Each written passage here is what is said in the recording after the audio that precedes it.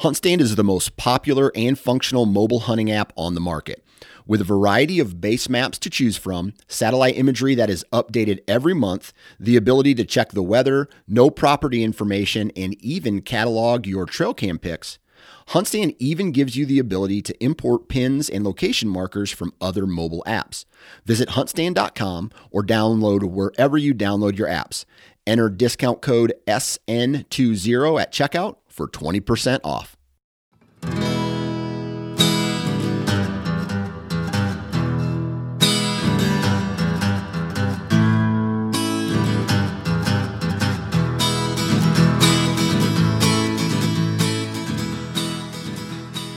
What's up, everybody? Welcome back to the O2 Podcast.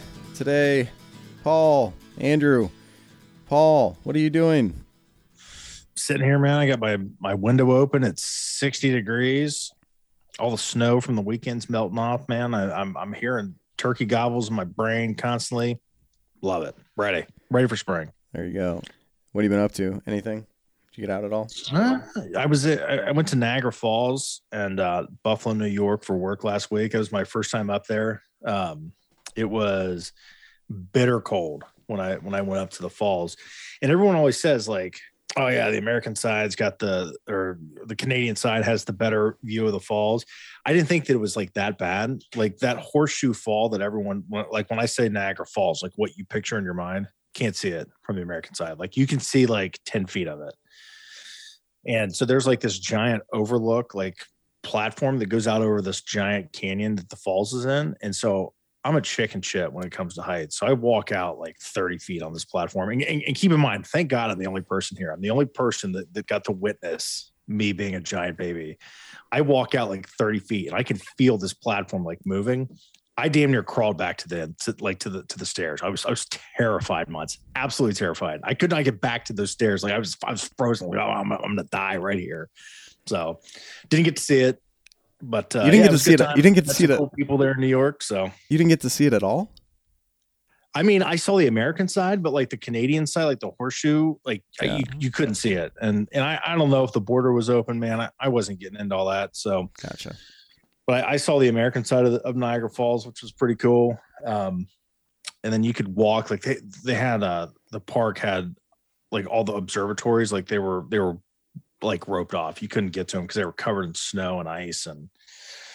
But yeah, the only spot that I would have been able to see the Canadian Horseshoe Falls, zero chance that I was walking out there. That's not hilarious. happening. So That's totally panicked. But well, about you. Anything exciting going on? No, I used a little bit of time over the weekend to try and cut up this tree out in the yard. It's one of those Osage orange hedge apples. Yeah, they're not fun, man. And I don't know. I was gonna try to burn it. It's too wet though. Couldn't get it going. So it was a failure there. I'm trying to think what else. Lots of driving. Lots of working on my turkey call with Scott Ellis's app there. That Turkey Tech app is Turkey Tech. I think it's cool, man. Legit, man. Oh no, I love it. Yeah. I don't know. I keep listening to because I'm a decent turkey caller when it comes to the friction stuff, and then I listen to someone like Scott Ellis. I'm like, damn, how's he do that? And it's just that constant. Like the guy practices 365 days a year. He said. So, you know, if I turkey called 365 days a year, I would be divorced. Like there's zero doubt in my mind that my marriage would not survive that. That's awesome. Yeah. Oh shoot. Actually yesterday we were out driving with the family in the car and I was actually riding shotgun. I always drive everywhere, but I made a point to go through all of my calls while I was riding and working on stuff on my computer.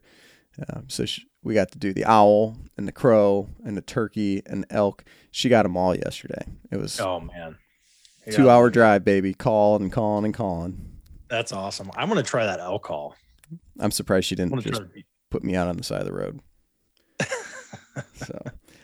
What we got going in the state, man? Anything cool going on? We still have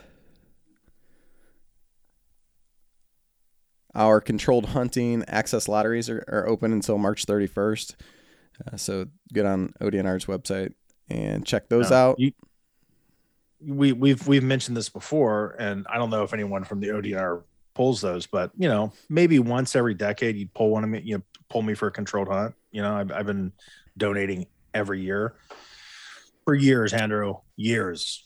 So I did it again. Donate. I say donate because I know it's not going to happen. I'm not going to pull it. And if I do pull it, it's going to be the one that's like a 4-hour drive from my house. I'm still going to do it, but right.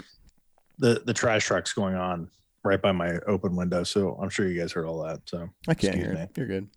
But, yeah, good. What else we got going on? I read an article. There was a fish, some darter, some long head darter was found for the first time in 82 years in Ohio, on the Muskingum River. That's kind of cool. Very cool.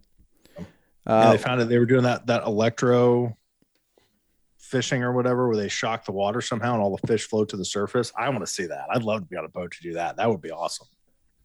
See big old catfish floating on the water. That would be kind of neat. Like tasing them. Don't tase me, bro. Yeah. We got a couple new wildlife officers. Matt Roberts and Houston Wireman have been assigned to Highland and Shelby counties respectively. So congratulations to them. And what else we got, Paul? The comment period for the ODNR rules changes still going on. You have until, today is Monday the 14th. You have until Wednesday. So get on there.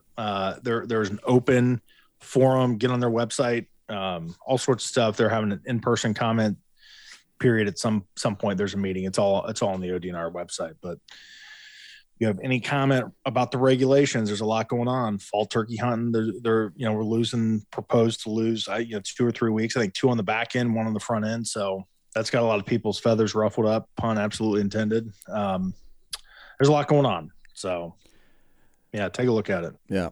So on our front, we just want to let everybody know that we're pretty excited, but we are going to be partnering with the guys over at Tethered.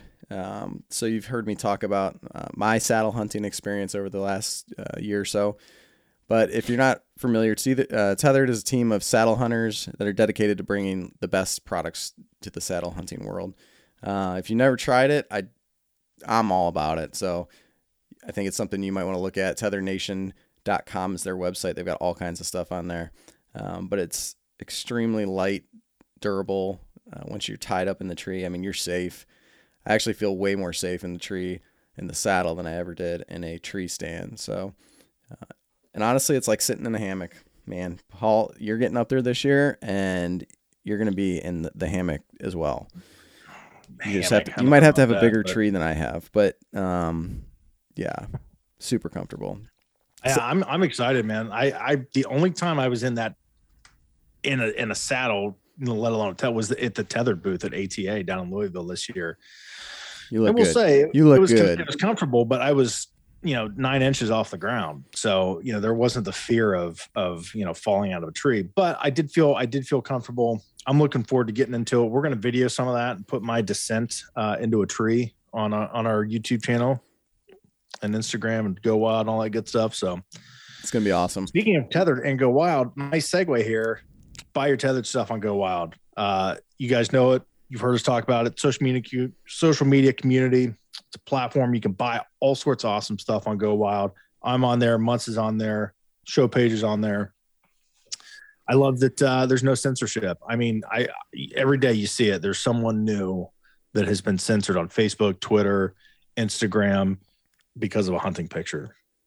And sometimes it's not even like a kill shot. It's just someone with a shotgun or a bow dressed up in camo, and they're getting censored. They're getting kicked off of these platforms. So it's just a matter of time before this is the only outlet for people like you and I, Mutz, man, to get on, engage with community members. So timetogowild.com, download it, Apple, Android, get on there, find us. So absolutely. So for us, today's show, we're going to actually got one little, one large segment. So first off, we're going to talk with Tony V. Venziano. You said it right during the interview. I did, because I had it in front of me. I spelled it out. And he's with the, what is it, Paul? Open Season. The Open Season X show that's coming up in Columbus this weekend, Mutz. Yeah, it's this weekend. It starts, I believe, on the 17th, 18th, 19th, and 20th. It's at the fairgrounds, the Ohio Expo Center. You can get on their website. We talked about the website. I think it's openseason.com. There's going to be a ton of people at this show. Yeah. So, but there's some really good good local guys going to be there too. Yeah, we'll let Tony give the talk here, and then we'll be right back with you after we get done talking with Tony. What's up, everybody? Welcome back to the O2 Podcast. Tonight we got a quick rundown here for the upcoming Ohio Sportsman's Expo. That's not the right name. Open Season Sportsman's Expo. There we go. And we've got Tony Veneziano with us today. I think I got it close, didn't I? It's perfect. Perfect. Okay. And he is, well, Tony, tell us about what do you do with this as far as the show goes and everything? I guess my official title would be PR manager. So honestly, a little bit of everything. We all kind of pitch in, we help on the operations side. We help on the ticket sales side, whatever needs to be done at a show. We all kind of come together and make it happen. Awesome. Well, we've got the show coming up here. When we release this, it will be March 17th, 16th is when we'll release this show. So that following weekend there is when everything will be going down. Do you want to give us a rundown? Did we have the show last year? I can't remember. No, actually, last time we had it was 2019 because 2020 we were a week out. We were actually in Lansing, Michigan, getting ready for the show up there. And it was noon, and we were just about to open the doors, and that's when all those edicts came down with the not being able to have gatherings and all that stuff. And we actually had to tear all the stuff down, pack it in our trailer, head back home. And then obviously the rest of the 2020 shows got canceled, unfortunately. And then 2021, we were able to come back and have shows, but we didn't have Ohio. So, yeah, first time since 2019 that we've been back in Columbus. So definitely looking forward to finally getting back to Columbus. Awesome. Well, tell us, what do we got to look forward to this year? Man, there's a lot. I mean, obviously the exhibitors, everybody's chomping at the bit to have the show in Ohio. I think there's over 250 exhibitors right now with tons of booths. I mean, all kinds of neat stuff there. You have your outfitters, your people with all your equipment and gear. And, we have hunting, fishing, some outdoors, camping type of stuff from exhibitors and vendors. So all that kind of stuff. But then I think what a lot of people really get excited for is the seminar speakers. I mean, the people we have coming are some great people. We have people like Eddie Salter, the Turkey Man, comment. Byron Ferguson, he does the archery trick shot show, which if you've never seen that, it's something to behold. His wife holds up the balloons or the targets or whatever she's shooting at, the dime or lifesaver candy, and he knocks them down. And so that's always neat to see. Jason Clark, he does a snake show, which it's really entertaining. I'm scared of snakes, but I love his show, like especially kids. I mean, he brings people up on stage and they get to interact, and you learn a lot about snakes, but it's also very entertaining and humorous. And even Byron in his show, he adds a lot of humor as well. And Eddie too. I mean, really all the seminar speakers, it's not just standing up there and reading a PowerPoint or something. They do hands-on stuff. They share stories, and a lot of times the stories, from all their experiences out in the fields over the years is some of the coolest stuff you hear. So those guys will be there. One of the neat things, I don't know if it's ever been in Ohio before, the Hog Tank, big 5,000-gallon fishing tank, basically on wheels. They made a trailer basically into this huge aquarium, stock it with fish. We'll have a couple fishermen, pro fishermen, Billy Hurt and Eddie Levin leaving the other guy doing them. So that's something pretty neat that, you get this huge fish tank. The guys climb up top and they give some demos, and they tell stories as well when they're doing it. So pretty entertaining. So a lot of stuff for people, it's not just walking around shopping. You can see these guys, learn some stuff, ask questions. And, that's something that's pretty neat is you can go up to them, go up to their booth, have one-on-one time with them. A lot of times you go to shows, you don't get that opportunity. And these guys all very personable, love interacting with the attendees. So that's a great thing in itself. Do people have to register for the seminars, or is that included with admission? Nope. Yeah, that's part of your ticket. There'll be some TV screens in the entryways that'll have the times. Friday afternoon, they start every half hour. There's a new seminar. Saturday, they start in the morning, go all day, I think till about 5 or so o'clock. And then on Sunday, they go till, I think about 2 o'clock. The show closes at 4. So usually an hour or two before the show closes when the last seminar is. But yeah, part of your ticket, and also part of your ticket, you can enter to win door prizes. We have drawings all day. We'll have QR codes on the TV screens, walk up with your smartphone, scan the phone, get entered to win some prizes. So all kinds of stuff going on throughout the day. I remember a couple years ago, the ODNR had, and I talked about this on one of our shows just recently, had like a display of deer that were illegally harvested in the state of Ohio. Are they going to have that there this year? I don't know if they will. If they do, yeah, it's definitely always one of the most popular things. They had a name on it. For the life of me, I can't think of what it was. I want to say it was like the Wall of Shame or something like that. And yeah, definitely people went to that, and it is something good, to see that, when they're out there promoting how to do things the right way to have your license and everything. So yeah, I'm not sure if they'll be there, but if they are, that's definitely always a popular thing when they're at a show. Yeah, for sure. Now, what do you have any specific kid specific things for families to do? Yeah, I mean, there's some of the exhibitors, they'll have archery lanes for kids. I know Byron Ferguson, the trick shot shooter, he has a hover ball range where it's a blow up thing and the hover balls kind of, hover in the air and the kids can shoot with that.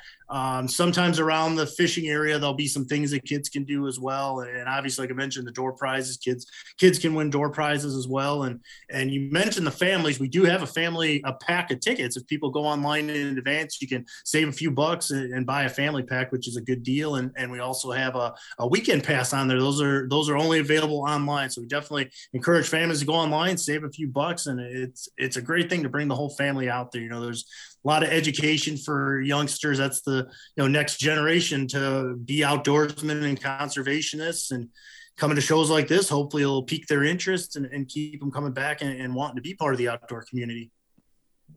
I think one of the speakers that I'm looking forward to the most is Alan Probst from North American Trapper. Is he doing seminars? Is he at a booth? What's he getting into? Both. Yeah, he'll have his booth. He'll have his traps at the booth. You can check those out. I think he'll have some of his jerky and meats as well. He does some of that stuff, and he'll definitely be having seminars. And yeah, Alan, a very interesting guy. I mean, obviously an accomplished trapper, but a lot of people don't know he played minor league baseball for a number of years. So he's a pretty athletic dude, and yeah, now he's in the outdoor world and doing the meat thing as well. And he has some good jerky and some good meat that he processes. So he's a cool guy, tells great stories during his seminars. And he's another one, just walked up to his booth and have a conversation with him. And a lot of times he has prizes that he gives away during shows too. He has a lot of come to the booth and sign up to win prizes. So yeah, a cool guy for sure is Alan Probst. Yeah.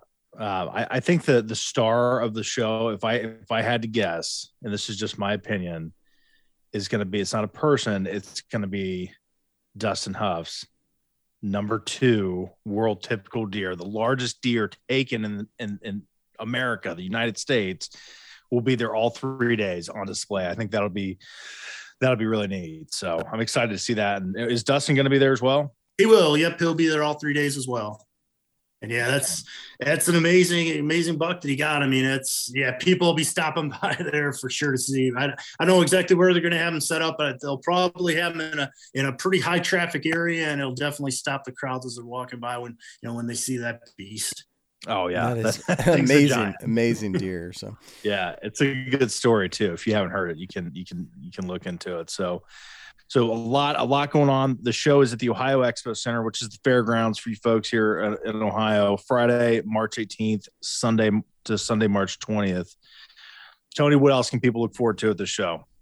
I mean, just coming and having a good time, getting to be around people that are like them, who have the same interests. It's been couple of years since we've been able to be in Ohio, and a lot of people just clamoring to get out and see. Sometimes at these shows there'll be people you'll run across that's the only time of year you see them, and some of them are the exhibitors and the vendors. They remember, people have been coming to the show for, other people. I've been coming for 20 plus years or whatever, and they walk up to somebody and start talking to them like, it hasn't been 2 years since they see them. It's like they seen them yesterday. So just a lot of camaraderie among people, like-minded people and people who love the outdoors, and that's what we like to see and be part of. So, that's a great aspect. Like we said, all the different seminars going on. I mean, another one is Eddie Salter, the Turkey Man. I mean, he tells great stories as well. And he's from down south, so he has the Southern accent. I think that adds to it as well. When you're hearing him tell his stories, that adds some flavor to it. So just a great mix of people on the seminars, a great mix of booths and exhibitors. I mean,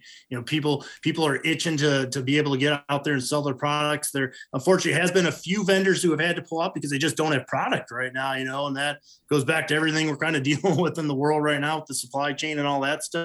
But for the most part, all the big exhibitors are going to be there, and a lot of them were at the show we had in Kansas last weekend, and they'll be at the show in Wisconsin next weekend. So they kind of make a circuit of it here this month. It's a busy month for the outdoor community, and everybody's just looking forward to being in Ohio again. It's always a great show, and definitely been way too long since we've been up there.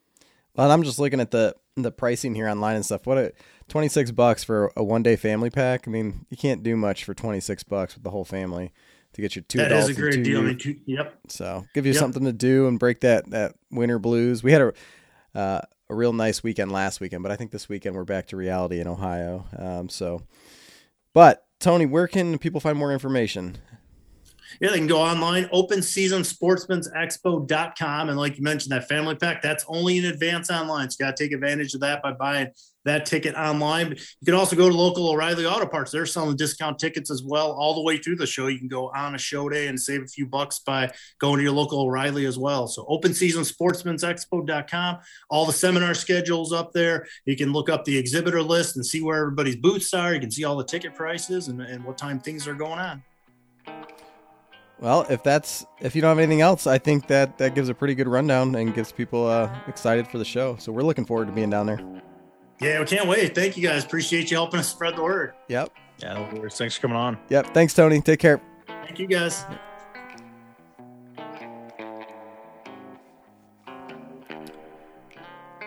I don't know about you, Paul, but I'm looking forward to that show. It'll be nice. A lot of fun. Was looking at the layout of the floor and stuff, going and seeing a bunch of companies from around the area and around the country. It'll be a good one. Yeah, it is going to be cool. A lot of good personalities. There's some cool vendors that are going to be there. So yeah, we'll be there walking around and buying turkey calls I don't need and whatever else. So yeah, good stuff. So for the meat and potatoes, and we've been kind of teasing this for a few weeks now, but we were pretty excited to get this talk put together. We've got Mr. Lindsey Thomas Jr. with the National Deer Association and Mike Tonkovich of the Ohio Department of Wildlife. Deer Program Administrator. Deer Program Administrator. I never get it right. So, and we're talking about the deer herd in Ohio and kind of more also on a national level. So we'll just state how it is. One of the topics that we talk a lot about is CWD. And I know it's one of those topics that can be a hotbed issue for people that, want to believe it or don't want to believe it and that kind of stuff. I get it. Okay. I get it. And all I would say is as we go through this, just keep an open mind. I think that there's a lot of stuff there that we can all do to make sure that deer hunting is better for the long run. To be honest with you, you take the whole CWD thing aside, what I took from Mike more than anything is that we have a very large deer population in Ohio and we need more does to be taken. We got to bring the numbers down so that these deer can grow larger and more healthy in the habitat that they have. So, but the CWD stuff is good. Learning about the deer herd in Ohio, especially after this year's hunting season, was good. I thought it was Mike and Lindsey are like brothers, going back and forth on stuff. So it was a good conversation. Yeah, it really was. And if you're still listening, thank you. I know a lot of people tune out the CWD conversation. We ask all those questions about why we don't, as hunters, we don't see CWD up in our face. And we talk about the correlation with communicating CWD and, kind of some of the things that have happened in society where we shut down because of COVID. We don't want to hear it. We don't want to hear the doom and gloom. We don't want to hear the government bullcrap.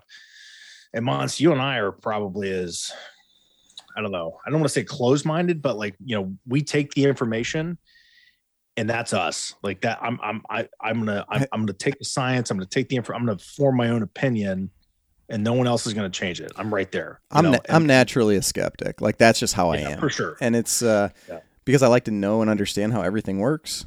And if I can't figure it out, and somebody can't tell me that, that's where I start to question things.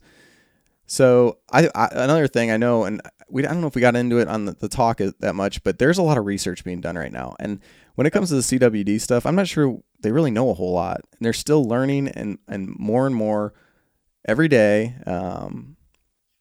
Was it Case Western that has some of the research going on up there? I think so, yeah, up north. I think Lindsay told us that. About that. I think Georgia, University of Georgia's got a bunch. Anywho, they're working on it, folks. So this was a good talk. And it was a great talk. I personally, a lot of the questions that I ask come from a place of wanting to understand what we're facing.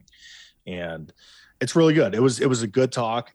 This is not like a preachy episode. I'm going to be completely honest. This is a learning episode. It was a learning episode for me. I think it's going to be a learning episode for a lot of people, and it's an important conversation to have. Don't tune it out. So that's all I got, Monts. That's all I got. www. Oh, we got our second. What is it? Apple review. Appreciate that. God, you review us, we're going to give you free shit. That's the easiest thing. Got stickers. Review it, free stuff. So the o2podcast.com, that's our website. The.o2.podcast on Instagram, at Ohio Hunt Twitter.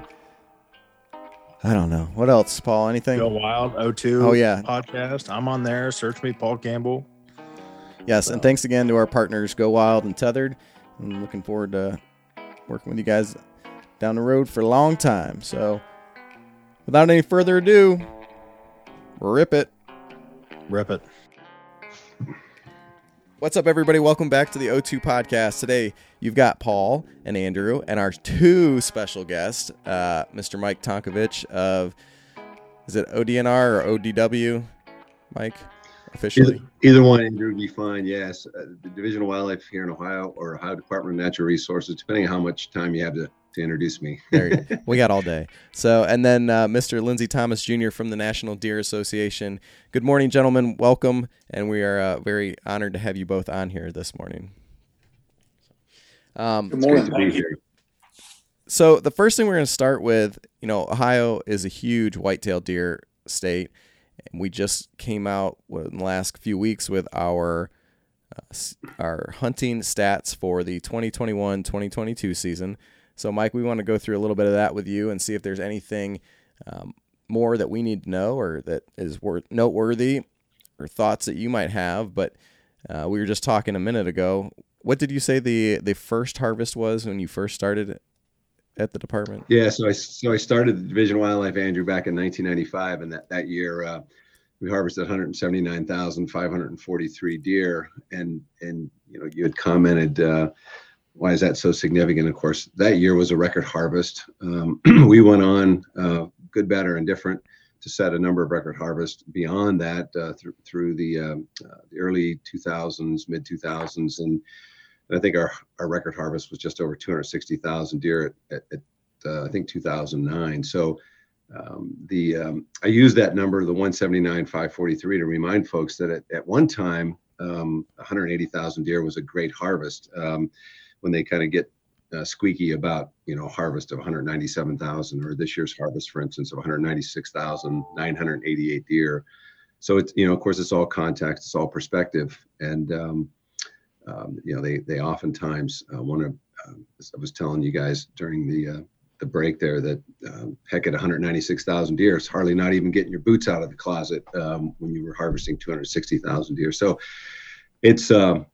it was a good season. We're pleased with it. It landed just about where we expected. And I say we. When I say we, I'm talking about, of course, my right hand man and our deer biologist, Clint McCoy. So he's a tremendous help with all of this stuff.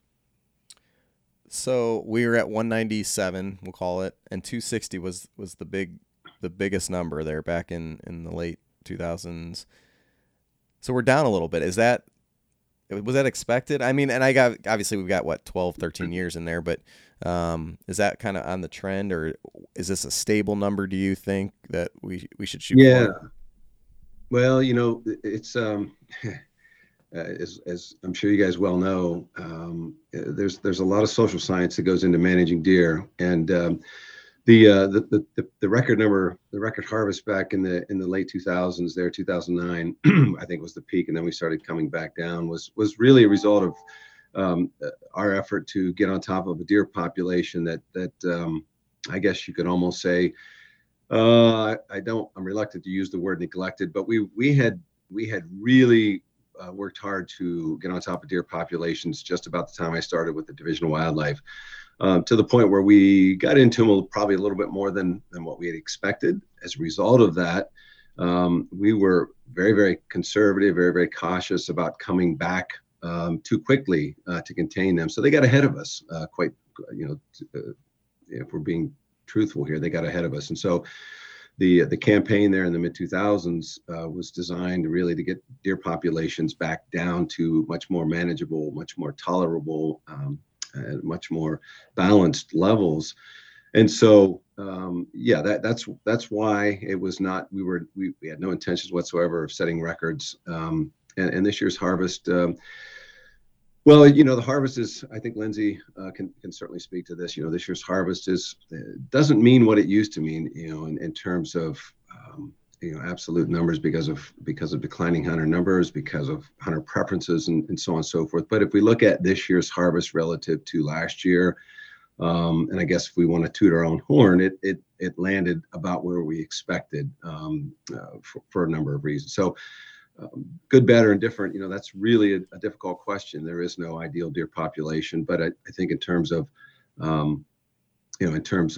where our populations, we don't manage a statewide population, so the statewide harvest really is insignificant. What we do is look at where numbers are in each of our counties, and we're doing well there. We've got to turn up the heat. We propose to increase bag limits in a number of counties this year, I think 18 or so, to slow some growth. But overall, I think we're doing well. Was there anything that popped out from this year's numbers that you found interesting? For me personally, I haven't followed it closely enough. I think I love archery, so the idea of seeing the archery numbers, they're decently higher than the firearm numbers. It's 20,000 harvests or so, 20,000 animals. I mean, that to me, it shows guys out there spending more time really investing in it and really truly hunting, not just going out for a good old boy deer drive, which is nothing wrong with the good old boy deer drive, but you've got a more dedicated hunters that may be out there. Does that make sense? Yeah, absolutely. And, breaking down the harvest by season, Andrew, really no surprises there. The archery season, of course, has continued to grow in Ohio. I think, again, folks at the NDA can speak to this a bit better, Kip for sure. But where our archery harvest is not the highest as a proportion of the total harvest in the country. I think New Jersey and maybe a couple other states have us beat. But the thing that actually, so seeing that jump up, continue to jump is no surprise. Seasons kind of fell out where I would have expected, but there was a bit of a disappointment. And I think if I may use this as a public service announcement, we were a little disappointed. Again, we don't manage populations. We manage really antlered and antlerless harvest to manage populations. And so ballparkish, we like to see, when we're at about that 60% of the total harvest that's antlerless, we tend to see stable populations. When we get significantly below that, we're going to see population growth. When we get significantly above that, we're going to see, herd reductions. And we really were in the market for some herd reduction with this year's regulations. And the big tool was we went from having a $15 antlerless only permit, which was valid, I think, in 24 counties in 2020, to being valid statewide this year. So all 88 counties, the permit was valid. On top of that, it used to be limited to a single antlerless permit where in those counties where it was valid. This year, we went to not only all 88 counties, but we made it possible for hunters to use up to the county bag limit. So if you wanted to kill 3 antlerless deer and your bag limit was 3, you could use 3 of the $15 deer management permits. But oddly enough, the proportion of the harvest that was antlerless actually dropped this year instead of increasing. So that was a bit disturbing. On top of that, the buck harvest actually was up about 10%, which was a bit disturbing as well. So those two things combined, one telling you that you started the season with a good number more deer than what you did last year. The latter, the antlerless harvest, I should say, telling you that you can expect with a 54% of the harvest being antlerless, we're anticipating herd growth. So we've been hanging placards on telephone poles and finding every opportunity that we can to make sure folks are well aware. And I think that's really what it came down to, is that hunters simply were not aware. We did a poor job of advertising the permit being available statewide. So that was probably the big ticket item, if you will, for this year's season, just the composition of the harvest. And hopefully we can turn that around next fall. Well, I took 3 of those does and $0, so I did my part. I tried. Wow. You are in the minority for sure. You are in the minority. I think I was Dan Grove texted me yesterday. We were in that CWD call, and he said, hunters in Tennessee could have up to a 300 deer bag limit in parts of the state, and the average successful hunter killed 1.1 deer. So that's a whole nother podcast. We can talk about that sometime. But anyway, that's pretty amazing, Andrew. I tried. It wasn't. I didn't lay off the bucks on purpose. It just didn't work out this year. But Lindsay, do you have anything on the national level that is worth sharing? Yeah, and I want to jump in too and mention, you were talking about archery harvests in Ohio, and I'm looking at our brand new deer report just out a couple of weeks ago, and this is from the 2020-21 season. So not this one that just ended, but the previous one, which is the most recent season where we are able to get all the harvest data from every single state in. Like right now, we've still got some states that are still hunting deer or literally just finished. So that data is not available. But looking back at 2020-21, you were asking about the archery harvest, and Tonk touched on this. In Ohio, you guys had, in that year, 48% of your deer harvest was taken with bow or crossbow, archery equipment, 48%. That's really high. The national average is 26%. When you look at the national average, 26% of the deer harvest taken with archery equipment. And what Tonk said about states that beat you, there's only 3. Y'all were ranked 4 that year in terms of proportion of deer taken with archery equipment. New Jersey was first at 64, Connecticut at 58, Massachusetts at 50, and then Ohio at 48. Illinois was right behind y'all at 46.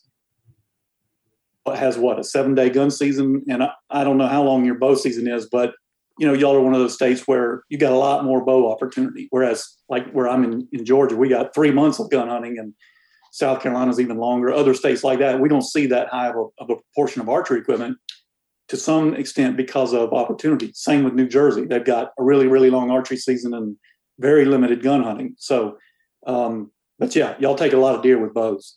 And, on the national scene, what Tonk was saying about Ohio's harvest fluctuating a little bit, and I don't envy you, Tonk, for trying to manage a statewide deer herd. It's like trying to turn a cruise ship on the ocean. Those things are not maneuverable.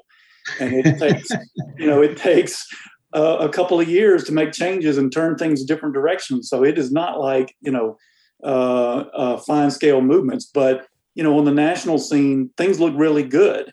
Every state's seeing little fluctuations like that, like Ohio is. But, in this deer report we just put out, we pointed out that we killed 6.3 million whitetails in the United States, not North America now, but in the U.S. in that season. And that's the biggest total harvest since 2011. And then when you break that down and look at antlered versus antlerless, those were both up over 2019. But that buck harvest from that season of 3,041,000 some odd was the biggest number since 1999. So the biggest buck harvest, and the antlerless harvest was up. So things look really good on a national level. We've really been hovering around 6 million deer harvested every year for a long time. We've needed to get antlerless harvest back up. We fell down there for a few years where we got back to the point where nationally we were killing more bucks than antlerless deer. And we needed to get that back. We need to keep those levels equal, if not exceeding antlerless harvest, or antlerless harvest being on top. So we're kind of, we're in a very good place nationally, and I think Ohio is too.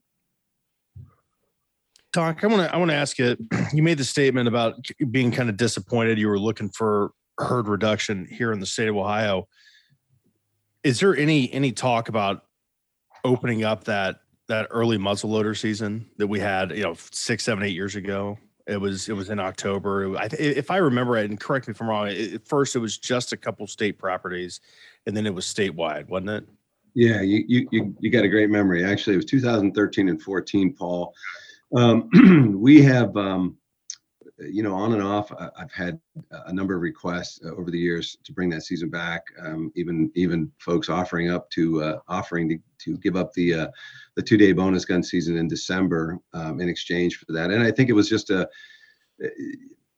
we only had it for 2 years, but in the second year, Paul, we saw a tremendous. I mean, I think north of 50% increase in the youth harvest, and even more in the senior harvest. And I think that it comes down to simply weather. I mean, it was a great time of year to be in the woods, and of course, it was a unique and novel opportunity to be able to hunt with a firearm and enjoy yourself. Typically when you're in the woods with a firearm, when you get old like me, the cold really seems to bother you, and that's a legitimate. We all know that. That is a legitimate factor that we have to consider when we talk about setting seasons. So it was a great season. I hated to see it go, but I think we have. I don't know if you noticed the regs this year.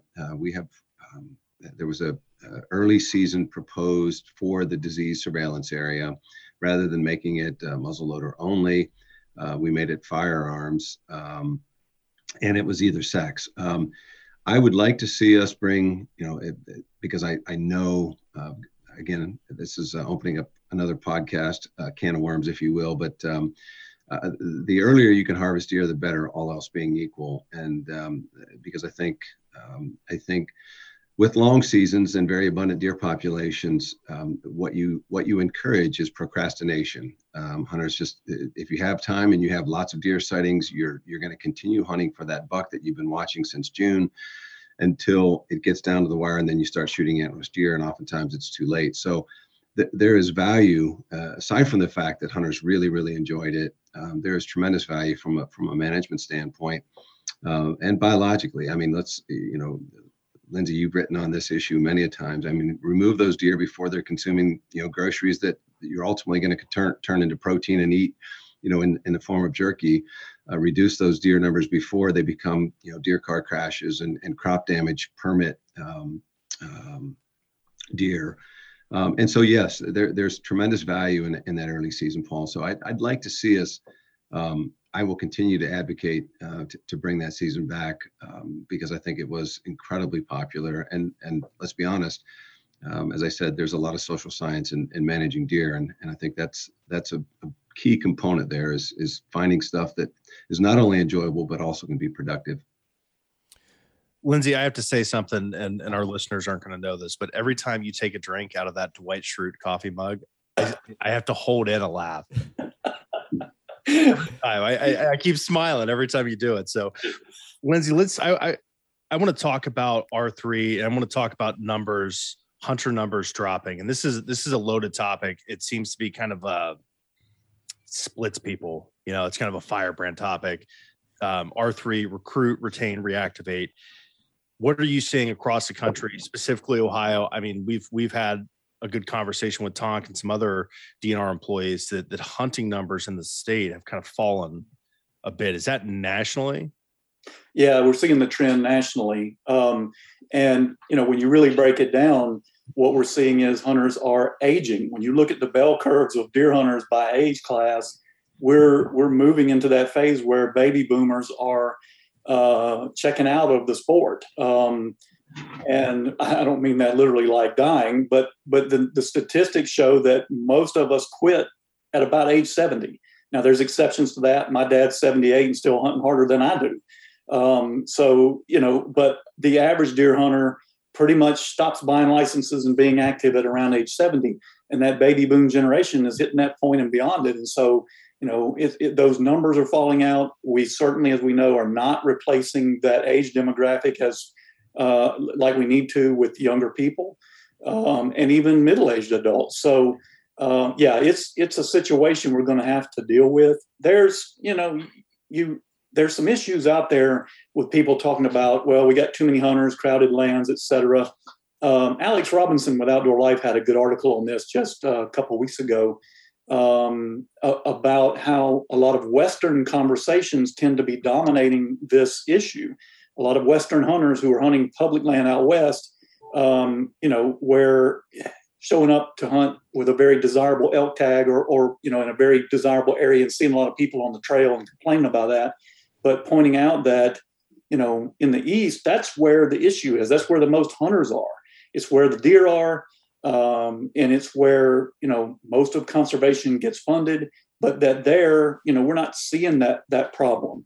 There is plenty of opportunity. There are plenty of deer. Public lands are not as abundant in the East.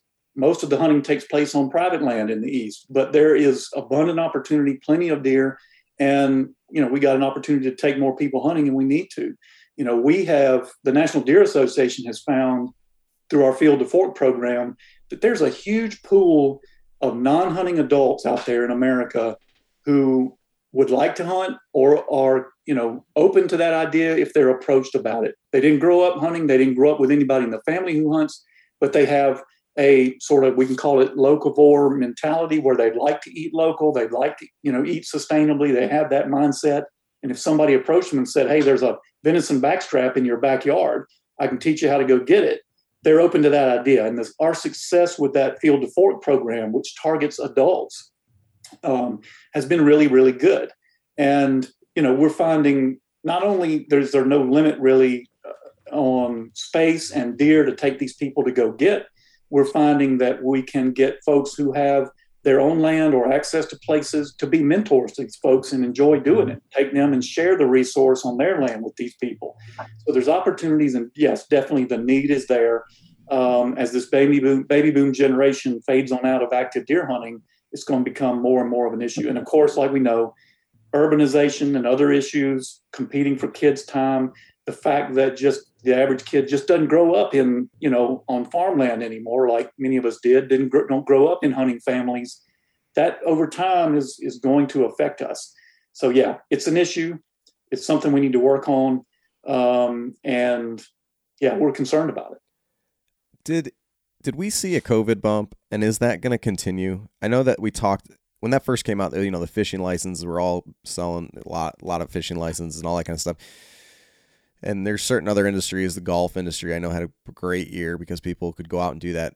Did we get that COVID bump for the hunting side of things? And if we did, is that going to continue? Do you see that continuing, or is that something it's going to go back down?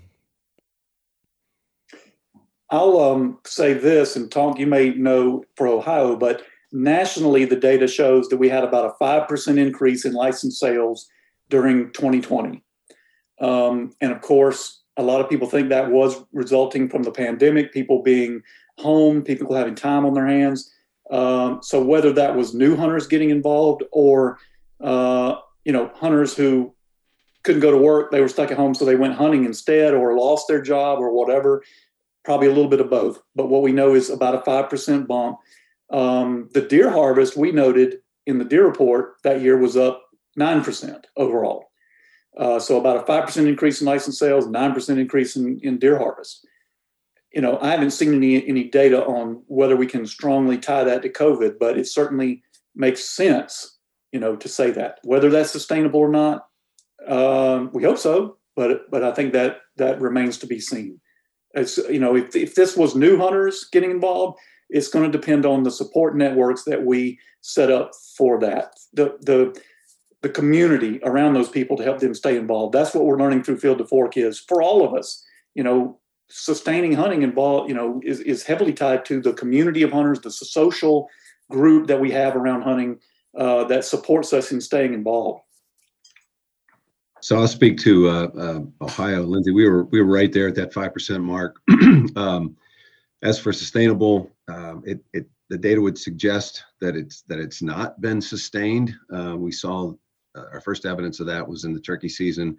And I should qualify my remarks. Of course, I think it's no surprise that there's a ton of factors, of course, that could influence participation year over year. And so we got to be mindful of that as we talk about, trying to isolate, as Lindsay was very delicately explaining, the data suggest, and we presume that the loss of that 5 or 6% drop that we saw in turkey license sales this spring, and then of course that followed with a small drop in deer permit sales and hunting license sales here in Ohio is tied to either folks going back or deciding that back to work, or deciding that hunting wasn't necessarily for them. So I don't think it's sustainable, but also at the same time, as I said, populations, participation, weather, a number of factors, whether a Buckeye game was, on a particular Saturday or, all of those factors have to be considered when we start trying to explain license sales and deer permit sales. But we did see the bump, and we lost it this year. I was hoping that just from the sheer investment that it can take to get really, and that sounds bad because you don't really need that much, but you can go and spend a lot. And like in the golf world, if you went out and bought $1,000 set of clubs, you're probably going to want to use that for a couple of years. If you went in the hunting world and you went out and bought, $1,000 bow or whatever, then you probably want to use that for a couple of years. I was hoping that people would want to get more out of that in the long run. But one other question I had, and Paul, if you got anything else, we can get that too. But for Mike on the Ohio side of things, and I've gone through some of the proposals here and stuff, but you talk about trying to lower the herd limit and stuff. When we only have the ability to take one antlerless deer on public areas, if I'm reading that right, is that something that you might consider to expand if you're trying to reduce those numbers? Andrew, that's a great question. But let's think about this for a second. I think it's no surprise that most of Ohio, as Lindsay's already hinted, is privately owned. About 6% of the state is in public ownership, and correspondingly, that's about what we see in terms of harvest from our public lands. So in terms of in the big picture, private land harvest really dominates the scene. I mean, it can that's where most of the deer are. That's where most of the harvest is coming from. And the other point that's worth noting there, and it's not to say that we're not having perhaps some local increases, but big picture public land is not a big issue. And the other thing, Andrew, that's worth noting, of course, is that 18, 19, and 20, we imposed those public land restrictions. Those were a direct result of years of dissatisfaction metrics from our public land hunters telling us that they're seeing more hunters than they are deer, and really hoping that we would do something. And I think we're starting to see. In fact, Clint hasn't had a chance to really dive into the data, but this year would be the first year that we'd actually see a manifestation of some of those regulations in terms of the buck harvest. Of course, saving antlerless deer is one thing. It takes time. Year and a half at a minimum, 2.5 most likely for that deer to mature to the point where it could, grow a respectable set of antlers. So we might actually be able to tease some of that out of the data this year, and that was really the hope, was to try to produce a few more deer on our public land. So it would probably, and folks, interestingly enough, the regulations that we had in 18, 19, 20 was, no antlerless deer after gun season and a single antlerless deer. We had actually, folks had kind of gotten used to that. When we proposed to return things to normal, folks were like, no, keep it the same. We sort of like the fact that I think we're seeing more deer on public land. So they were adamantly opposed to it right out of the gate. So we compromised and left the single antlerless deer bag limit in place and removed the restriction, which actually, truth being told, the no antlerless deer after the statewide 7-day gun season actually had much greater impact on the harvest. It protected about 20% of the antlerless deer, whereas because there's so few guys that kill more than one antlerless deer on public land. So it will have some impact, but not much. I think the good news is that folks were packing up after the 7-day gun season and not really using our public lands, which is not what we wanted, but they weren't about to go out and hunt public lands and know that they're only able to harvest only about a fifth of the deer that are going to be present at that time of year are going to have antlers. So I was one of those guys. So Paul, you got anything else before we move on to the big topic? I'm ready to dive into the second half of this interview. So who wants to go first? We got a lot of questions. We'll just give a quick background, but so when Paul and I went down to the Archery Trade Association show, we got a chance to listen to Lindsay talk. And one of the things, and it's no secret, there's a lot of people don't want to talk about it, but the CWD issue is real, and it's something that is affecting us. Whether you think it's real or not, it does affect how you hunt, how you move deer around, what you can do with them. And so there's a certain part of it you just kind of get used to, again, whether you like it or not. So what we want to talk about today is kind of get in some of the nitty gritty of the topic itself and go through some of the different issues that come along with it. So I guess I don't know who would be the best, but can we get just a brief background of what CWD is? Lindsay, you might be good on this from the national level because I know it didn't start in Ohio, and kind of where it's at and just the overall background. Yeah, I'll be glad to just give the quick, overview, even though Tom's the biologist in the room. And so I'm going to have to refer to him on some of this. But nationally, of course, CWD is a neurodegenerative disease. It's not a virus or anything. This is a protein that basically breaks down the brain system, the what's the word, Tom? The brain, the spinal cord, it's neurodegenerative. And it started in the West was when we found it in mule deer, I believe it was, in Colorado. And that was in the 60s. It has escaped from captive research areas and gotten into wild deer and gradually moved east. It jumped the Mississippi River into Wisconsin in, I think, 2001. It is spread deer to deer through saliva and blood and feces and urine and the carcass, and stays in the soil. It's sort of like radioactivity. It's hard to get rid of. And the major ways it moves are on wheels, moving live deer around state to state, like through the captive deer industry, or even some state agencies move, stalking elk or doing some stalking movements. It has the potential to move that way if you don't know the deer or elk have it. And it can be moved by hunters through carcasses. I don't like talking about, CWD as like gloom and doom. It's certainly not the doom of deer, but it is a serious matter that we have to consider. It moves very slow. It's slow to act. And so that's why it's easy for people to sort of deny it, to say, I don't see any problem here. It is a very long-term issue once it becomes established in a deer population. It slowly sort of eats the floor from underneath a deer population till you get to if you don't do anything about it. And it has sort of spread around through deer being moved on wheels, through natural movements of deer, probably in some cases through hunters moving carcasses innocently out of CWD zones to new areas. We know this is happening, so it's spreading here in the last few months. We've had 3 new states added. Alabama and Louisiana in the southeast have found it, and Idaho out west found it. In all 3 of these cases, it was situations where these states were close to other states that had it, and the disease sort of jumped a state boundary into a new county. So none of these were shockers to find CWD in these border areas.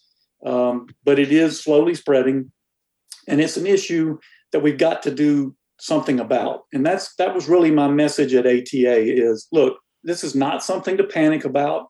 It's not something to freak out about, but it's also not something to disregard.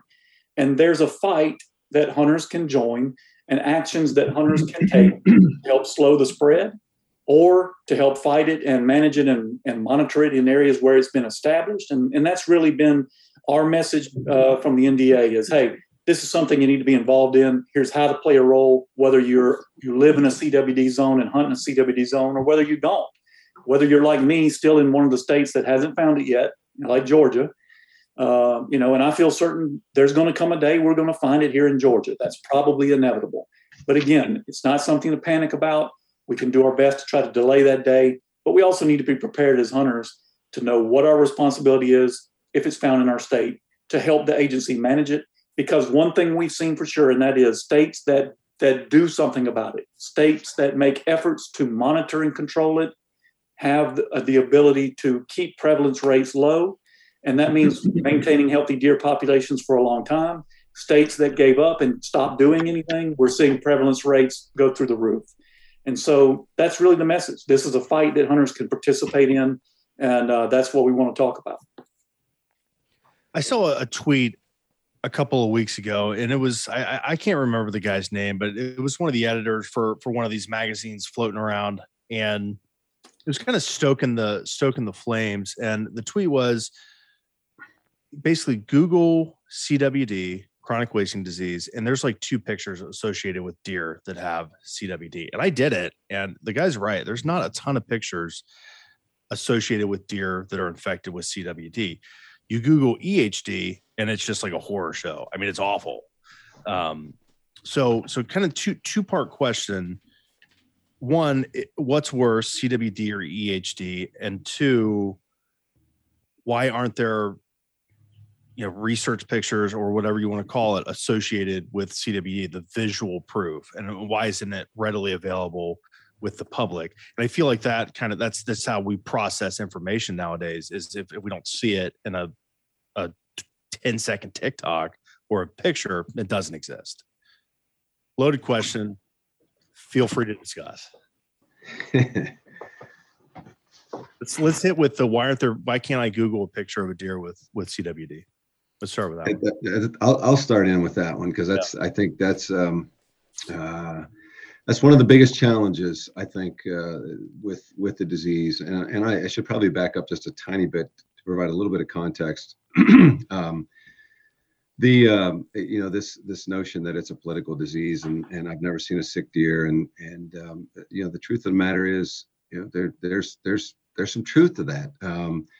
And hunters are struggling with that. And I think one of the things that really troubles me, and I hate to say it, but the pandemic brought this to light for me. And I'm an analogy kind of guy. And this one I think fits really, really well for the situation that we're discussing, maybe more broadly with just the issue of CWD. And then we can talk specifically about, about not seeing sick deer. But think about this. It occurred to me one day, I got to give you a little background because my wife's a nurse practitioner and been at it for 35 years. My daughter is soon to be a nurse, but has been spending lots of time over the last 2 years in hospitals. Both of them, of course, seeing firsthand, what COVID has done and is able to do to folks. And I sit down every night, watch the nightly news, get my dose of the news. And of course, we've all been inundated with devastation, millions dead worldwide. We're at 900,000 in the US, hospital ERs are overflowing. We're putting up tents outside to help with some of this overflow and some of these ICU units. And then I get up the next day and I go to work and I for me, COVID has been a mask. It's been an inconvenience of wearing a mask everywhere I go. And I've sort of gotten used to that. But the point is that at night I'm hearing about this devastation. And then by day, I have no idea. I can't reconcile the two. I just a month ago learned of someone that died from COVID. And I barely knew the person, but that's as close as COVID got to me. So how does this relate to CWD? And I think it relates really, really well because let's look at the headlines that we're seeing oftentimes when we're talking about CWD. Devastation, devastating disease, devastation. It's devastated this deer population. It's a devastating disease. We've got to do something about it. And then you've got the hunter that has yet to see a sick deer, yet to harvest a positive deer.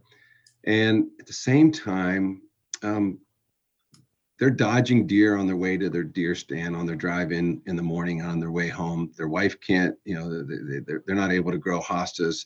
Gardening is impossible. We're issuing thousands of crop damage permits. There are deer, people living in cities are tripping over deer.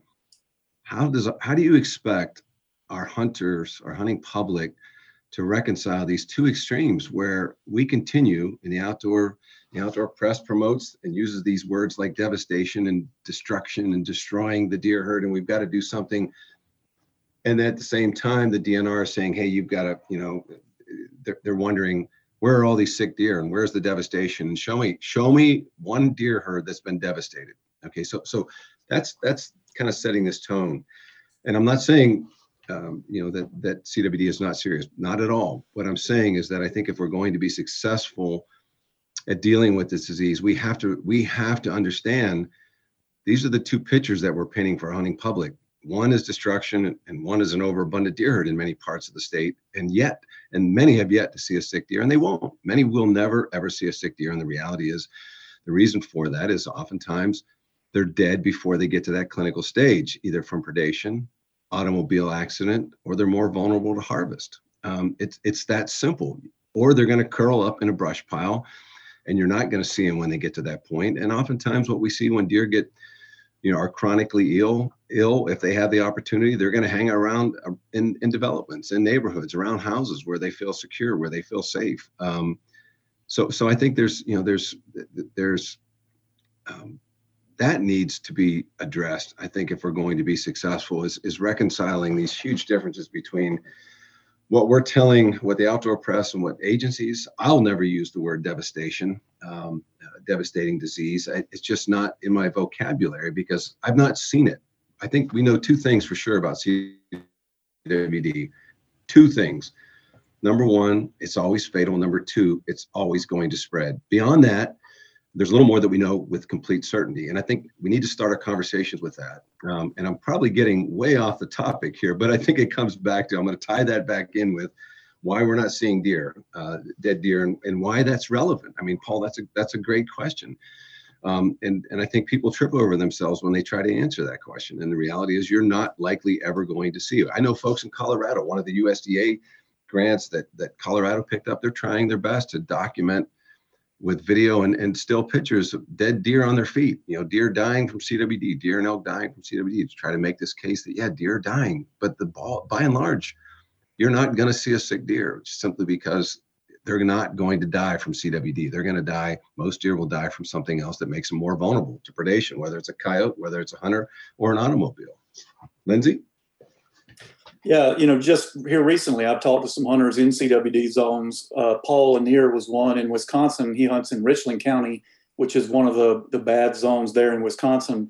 And he told me, 6 out of the last 10 bucks he and his dad have killed tested positive, but none of them looked like CWD deer. None of them. They all looked like healthy deer. He shared some trail camera pictures, shared some harvest pictures, and so these images sometimes you see of lab deer, captive lab deer that are being studied, and they make it to the skeletal stage, the skin and bones and drooling stage, only because somebody's protecting them. Like Tonk said, in the wild, if your brain and spinal cord, your neural system is breaking down slowly, before you get to that clinical stage, you're already, somewhat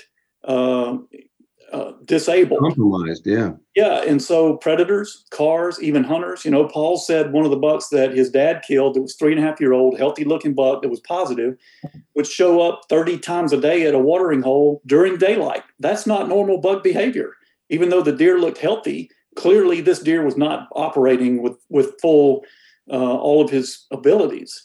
So this is what happens. Another hunter I talked to, Alan Houston in Tennessee, who works at the University of Tennessee's Ames Plantation, which sadly turned up, right in the heart of Tennessee's new CWD zone, said, 50% of their harvest this past year tested positive, but none of them looked sick. Even laying there at the skinning pole, they couldn't look at a deer and say, yep, that one's going to have CWD. They couldn't see it. And that's the problem here. With EHD, when you have these random late summer outbreaks that are unpredictable, you never know what year is going to be bad or what region is going to get hit.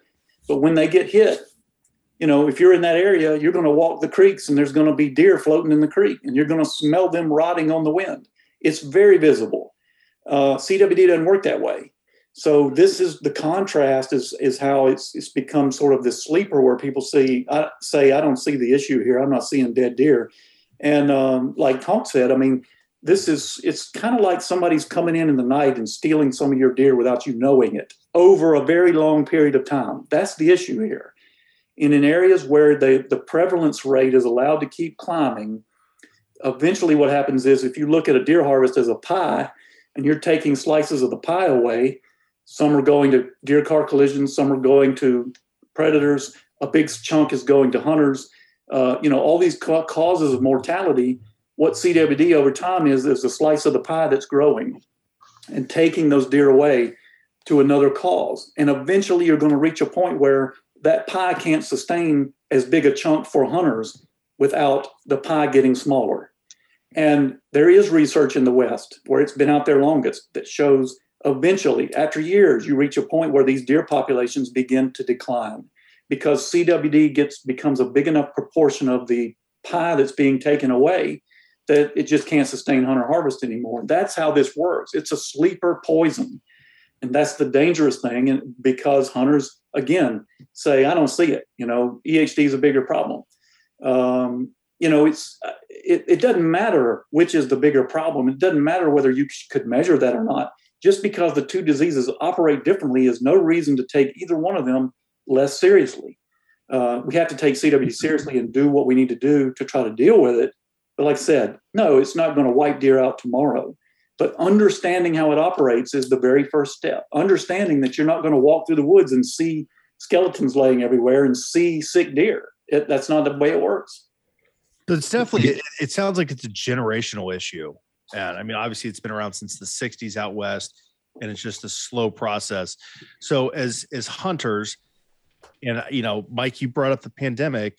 I feel like that pandemic might create kind of an issue for the way that CWD is looked at by the general public, going forward, just because how, like you said, death, destruction, tents everywhere. As a society, we just shut down to that stuff. So we've got this generational issue. How do we tackle that, moving forward with the responsibilities that hunters have in helping manage this disease?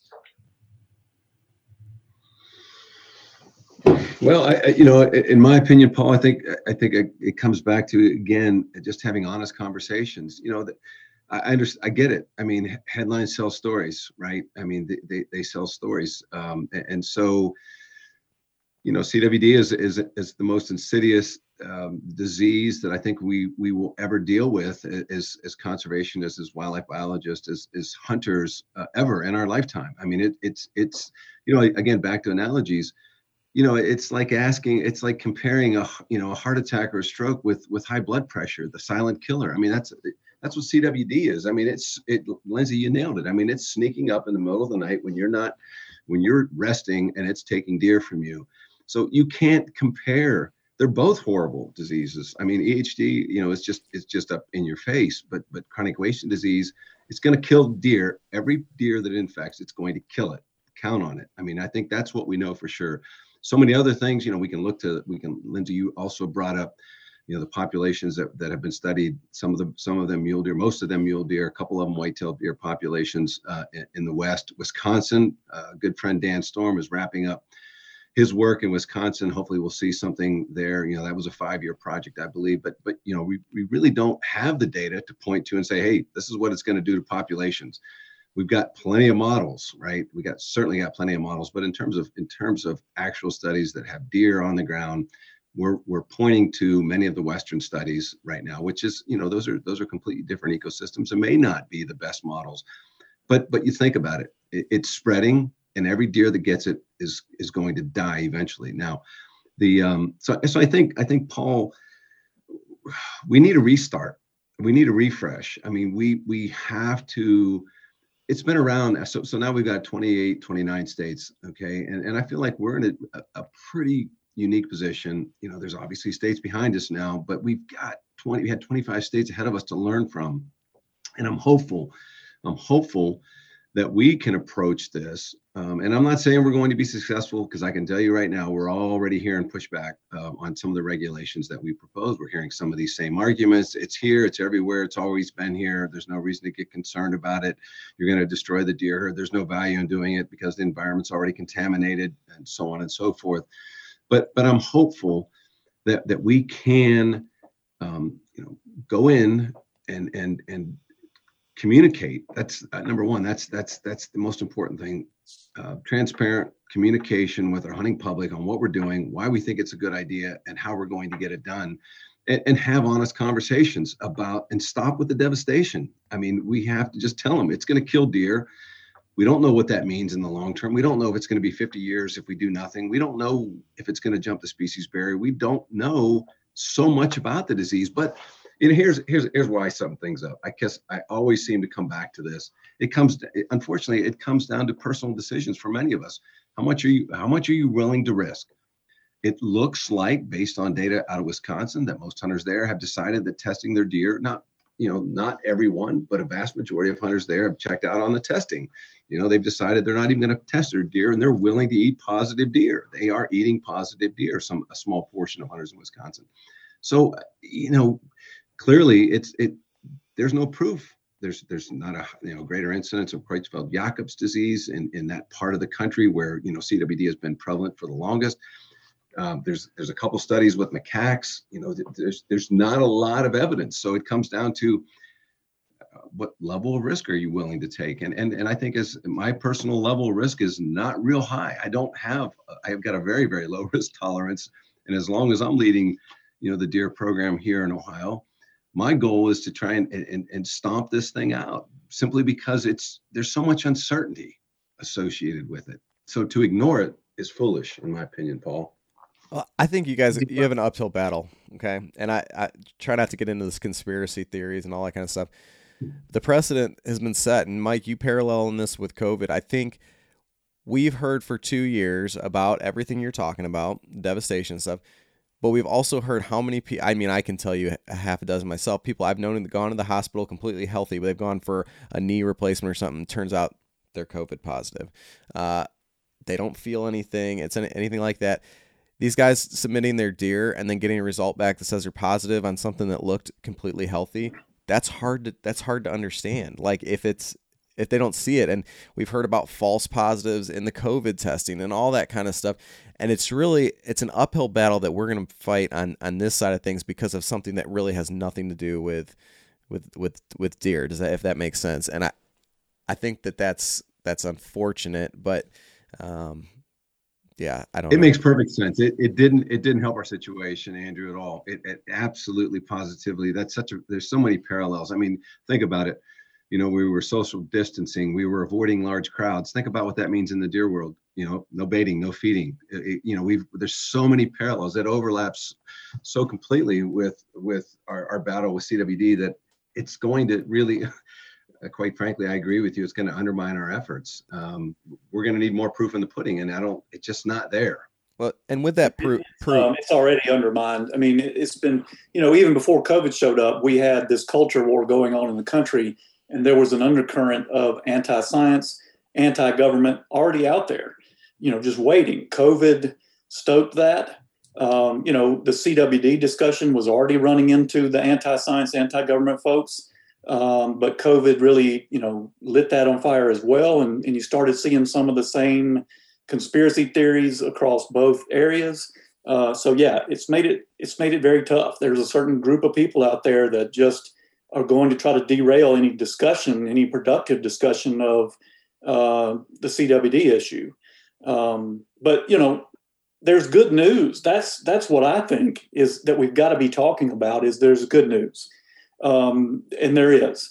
On the research front, we have to always remember scientists are working on this every day in the background while we're talking about it. There are scientists at a very high level working on this. And though they haven't come up with a solution or a vaccine or a cure or anything like that, or not even close, every study they do, they learn. And we're slowly making advances that I think, there's folks right now looking at, and I mentioned this at ATA, there's folks right now looking at the ability to train dogs to detect CWD in deer scat. So imagine having a dog that could detect that and being able to really dial in on areas where you've got it. So, even if we don't come up with a cure every day, we're learning things. And that really is the fight here. It is the hunter's responsibility, our responsibility in this fight to buy time for those scientists to keep working on those things, to hold CWD in as small an area as we possibly can, keep it from spreading while the scientists work on these solutions and we start finding ways to fight it. That's what we got to do. And there's things we can do.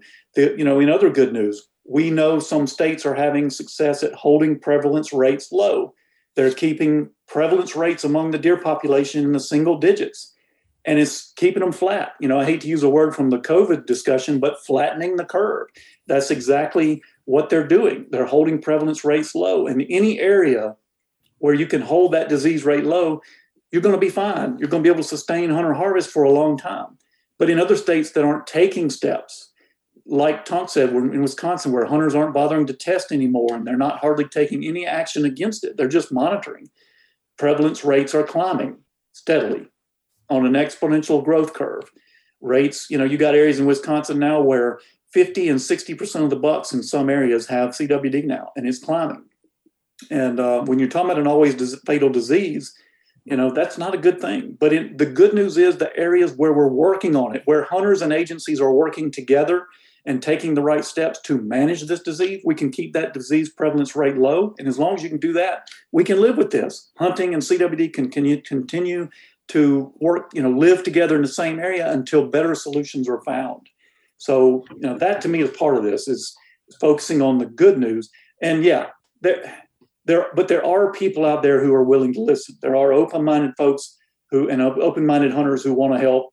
Many of them are out there. Even in Wisconsin, we know folks who are taking steps and working in communities to help the agency fight this stuff. So across the board, there's good news. Across the board, there are hunters who are listening. Most of them. The truth is, yeah, we got the ones whose mind is set. We've got the captive deer industry that is pretty much working against this because, they don't want to see the regulations that affect their industry. So they want to downplay the importance of CWD. There's a lot of headwinds, but overall, if we just dial in on what we need to be doing as hunters and listen to our state agencies, work with them, we can deal with this situation.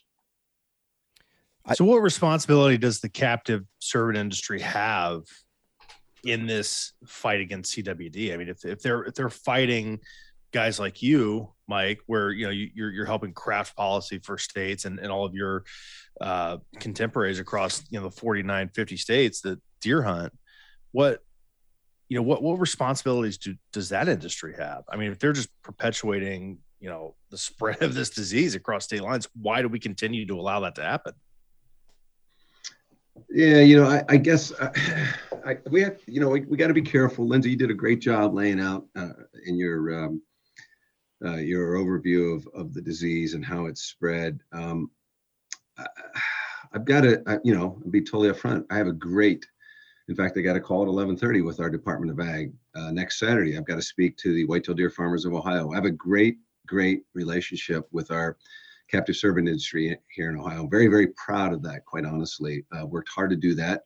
And the reason is very simple. In most situations, there's a simple strand of 4-inch woven wire fence between their interest and ours.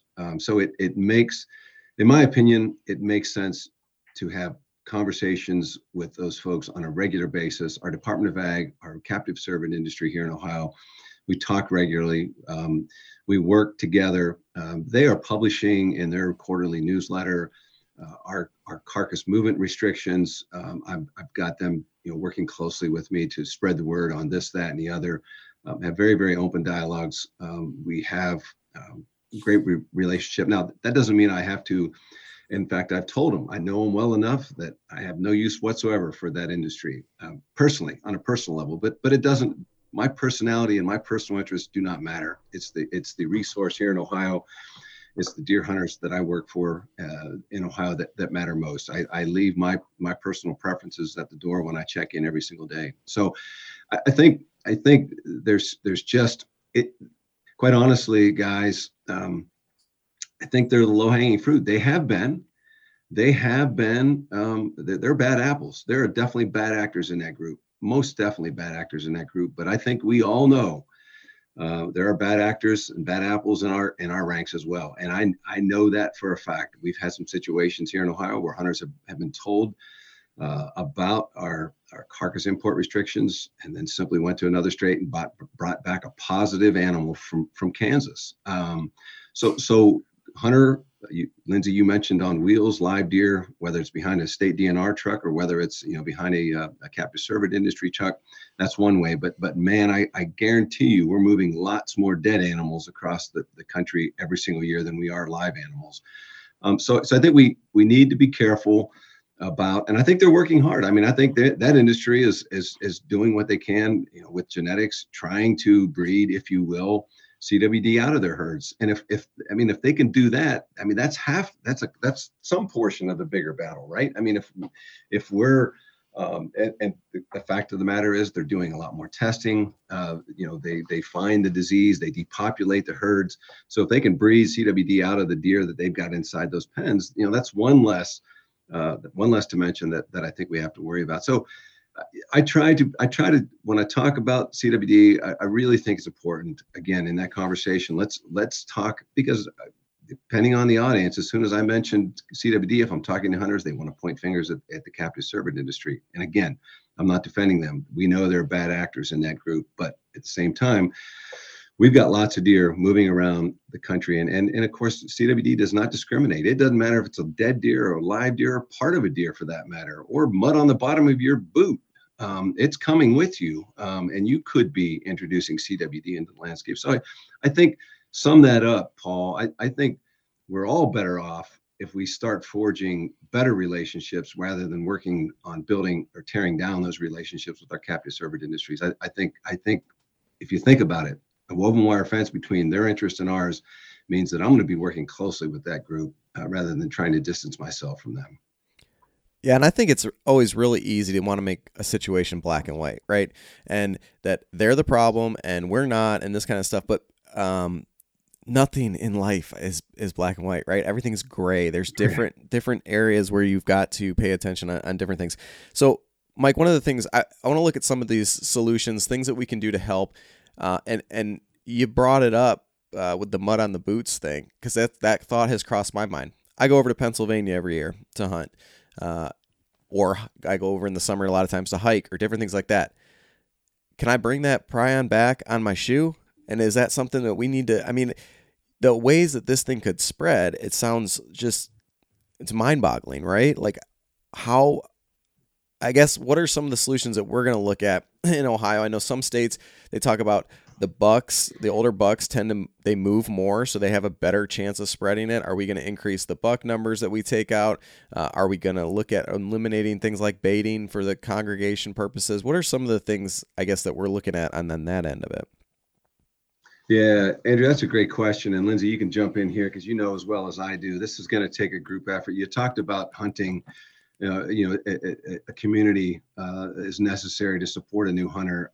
It's going to take a group effort here, because the last thing you want to do, when I say group effort, you need to have veterinarians around the table. You need to have epidemiologists. You need to have deer managers. You need hunters at the table, everyone that understands the situation, because one group by itself is not going to provide the solution. Andrew, you brought up a great point. So I could, if I felt like, the best way to manage CWD is to stop everything. You can't go to PA. You can't you can't bring hay back from South Dakota. You can't hunt with lures, artificial, you got to use artificial urine. Take everything fun out of hunting, make you shoot mature bucks. So there are no mature bucks back in the woods, focus on, producing a younger buck age structure. Then all of a sudden, we started this conversation to talk about hunter numbers. All of a sudden, I don't need an excuse to quit hunting, right? I mean, I've got a million reasons why I don't have to be in the woods, whether it's table tennis or golf or seeing my grandkids or whatever the case may be. You don't need to give me another reason to hunt. And I think that's where we need to be mindful and find that balance, because regulations is not going to solve CWD. Absolutely, positively is not going to solve CWD. It's called compromise. I mean, we have to be mindful of the fact, think about prions in urine. I know several states have imposed bans because there is a risk that's probably slightly greater than zero, and using, natural urine based products. But then you got to think about it. Is that a battle that you want to fight when it's probably a small part of potential source of infection? And I'd say no. I mean, that's why we're not considering something like that. And I'm not saying that's wrong. I'm just saying that you've got to pick your battles with CWD, and we've got to find that middle ground. We've got to use regulations. We've got to understand hunters. We've got to know the positions that they're in. We talked about aging hunters. We've got to understand the demographics of the group, and most importantly, guys, I think what it comes down to is just honest conversations like we're having here right now. This is what we know, and this is what we don't know. We have to keep coming back to that there are a lot of things that we don't know about the disease. And one of the things, Andrew, that has not come up yet, and I think if it, because we can talk about the positives, we can talk about the negatives, and the folks that aren't going to believe it are never going to believe it. There's no reason to fight CWD because it's not an issue. I think one of the things that we have to keep in mind, if we can't reach them, that group that way, is to talk about dollars and cents that we're spending to fight CWD, because most hunters are going to want to know where CWD is. They're going to want to know whether their deer is positive. Like it or not, that's a reality. So we as an agency are going to have to invest millions of dollars. And I mean, just for instance, budgets. Let's start looking at CWD budgets across the Midwest, which is where I'm most familiar, of course.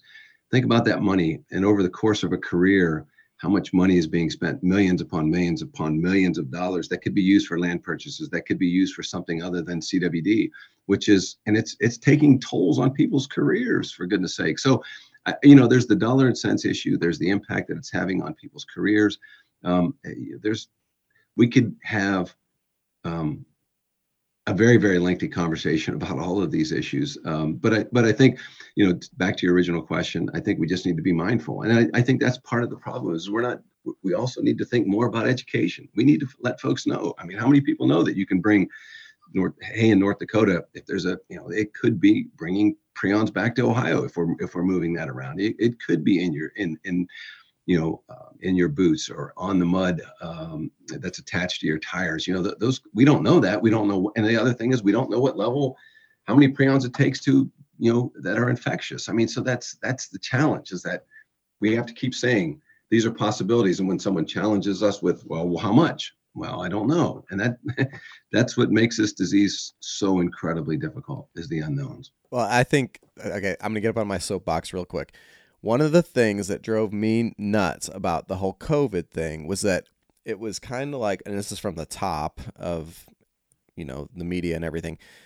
It was almost like we knew what was going on. You have to clean your surfaces and wear one mask. Don't wear a mask. Wear two masks. Don't go near people. Nobody really knew, but nobody wanted to admit that. And of course, they weren't going to go back in time and say, "Oh yeah, we didn't know that."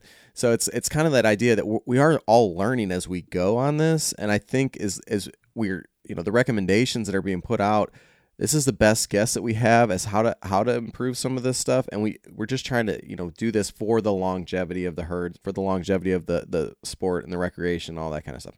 Okay. Off my soapbox now. What was I going to say? Let me say this real quick on this topic. I mean, so much good conversation here.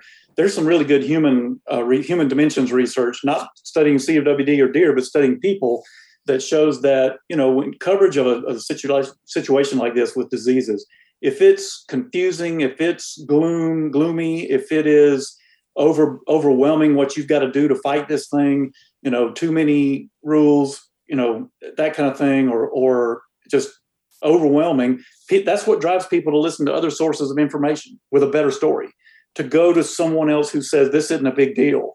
So that's kind of what we have to think about in talking about CWD. And to go back to what Mike was just talking about, I'm not going to worry about the mud on your boots or what kind of urine you're using if I can first just get hunters to submit their deer for testing if they're in a CWD zone and participate in the voluntary sampling that the state is making available to them.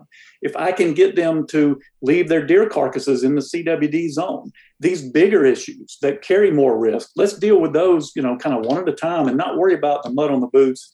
The urine thing, like Tom said, is a very, very, that's a low risk. It's not zero risk, but it's pretty low. And in fact, there's even some folks in the captive deer industry that have gotten together and said, look, we're going to protect ourselves, to protect our business, and to protect hunting and deer. We're going to have some policies around how urine is collected and where our deer come from, and screening and monitoring to make sure that we don't sell CWD positive urine. And you can actually now buy urine that says, it's got this stamp. The producer of this is in this group that takes an extra level of screening and monitoring to make sure this isn't CWD. So, the urine thing is it's a minor thing. When we can't get hunters just to submit their deer for testing in an area where they should do that, or not bring a carcass home. If I go from Georgia and drive to a CWD positive zone somewhere nearby, let's say Western Tennessee, and kill a nice buck, throw it in the back of my pickup truck with a bag of ice inside the rib cage and drive back to Georgia, process it and throw the carcass in my backyard, and it turns out it was CWD positive, I've done a lot more to bring CWD to Georgia than the mud on my boots or the urine I was using. So we got to prioritize these issues and keep it as simple as we can in talking with hunters about what they need to do. And to go back to the captive thing, that's a whole other issue. I almost didn't, wish I hadn't brought it into the discussion, because we need to be focusing on what hunters of wild deer can do. There's a lot of blame we can carry and a lot of responsibility we carry for our actions that can help deal with this problem. And that's kind of where we need to stay focused. Lindsay, I got to say real quick, great points. And I think two things that the takeaways I think from this conversation here real quick are focus on the big issues and keep it simple. I think the other is you people are overwhelmed. I mean, we're hitting them with this, that, the other. I don't know whether they can come, whether I can go, what's the rules today? What's the other state's rules? And I think that's what we're working on with many of these groups that we're both participating in, is trying to find some consistency in messaging. We've got to distill this to the things that are most important. And I think that's a critical point. Yeah. So final thoughts, and thank you both for your time. And Lindsay, I was going to interject that into the conversation, so don't feel bad for bringing that up. So it's low hanging fruit, and a lot of people ask those questions. So final thoughts, Mike, where do we go forward biologically, harvest wise, specifically to the state of Ohio with CWD? And Mike, on that, I want to add in that where's Ohio at in the CWD battle as we stand today? Well, I think we're in a pretty good spot, guys. We're not done with the we've got I think 20 samples left from our disease surveillance area to be analyzed, but for all intents and purposes, we've got 10 positive deer, eight new ones this year, 2 from last year, all within with the core of them. The core of them are within probably 3 or 4 miles of each other. So we think we've identified the disease focus. We're going to work with Wildlife Services to do some targeted removals after the season. We've got some regulations proposed for the fall that should allow us to harvest additional antlerless and antler deer. And I think, our hope is that we can remove some positive deer this winter with Wildlife Services and put us in a place. Obviously, we were not going to deal with the environmental contamination. That's there for life. But if we can reduce the deer population, and more importantly, eliminate some more positives, we're going to contain the disease, slow the growth of the disease. And I think that's really all that we can hope for right now, and continue with the education everywhere else in the state, and of course within the DSA. Let me say real quick too. I want to give some kudos, Andrew, you and Paul, for having talk on your podcast. This is a critical thing for the hunting industry. Just communicators that are just deer hunters. I think to help fight this is to give a platform and share their audiences with their state deer project leader, with their state deer biologist, to bring information, out to your audiences. This is a great thing you've done. Just what Mike just said right there, what Ohio is doing about CWD. They're taking action, and they're taking actions that, as we've seen in other states, have helped keep disease prevalence rates low. And as long as you keep them low, as I said before, you can deal with this. Hunting can continue. Yeah, there's a few hardships like getting your deer tested and not hauling carcasses, but we can live with those to be able to continue deer hunting and to continue to sustain that, for the foreseeable future until better solutions are found. So, kudos to Ohio for what they're doing, and the other states that are taking active stances. Kudos to the hunters that are staying engaged and listening to their state agency and helping them fight this problem. No state agency wants this. Tonk, you're a deer hunter.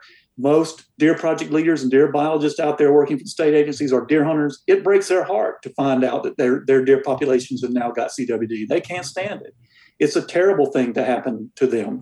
So for us as deer hunters to back them up, to listen to them, to help as much as we can, that's a very important thing. And you guys have taken a very important step having Tonk on your podcast to help share that information.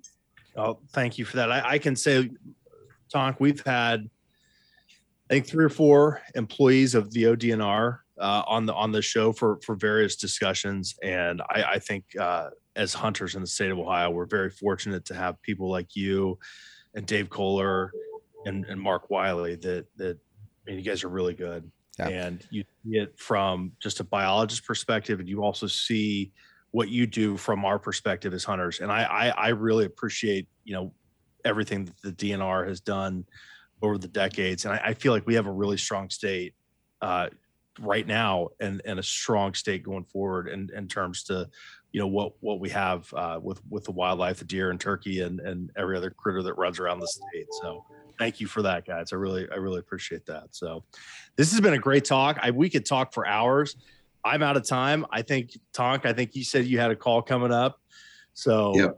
I would love to have you guys on again. I mean, we could talk about CWD and just deer hunting in general, where we're at, and R3 for hours. And I would like to keep that conversation going. So it might be something worthwhile there before we start next season. We can get an update on where everything's at. So yeah, gentlemen, thank you so much. Appreciate it, guys. Yep. Thank you all. Yeah, I appreciate it very much. And I'd like to, just real quick, echo Lindsay's comments. We do appreciate you guys having us on the show to talk about this.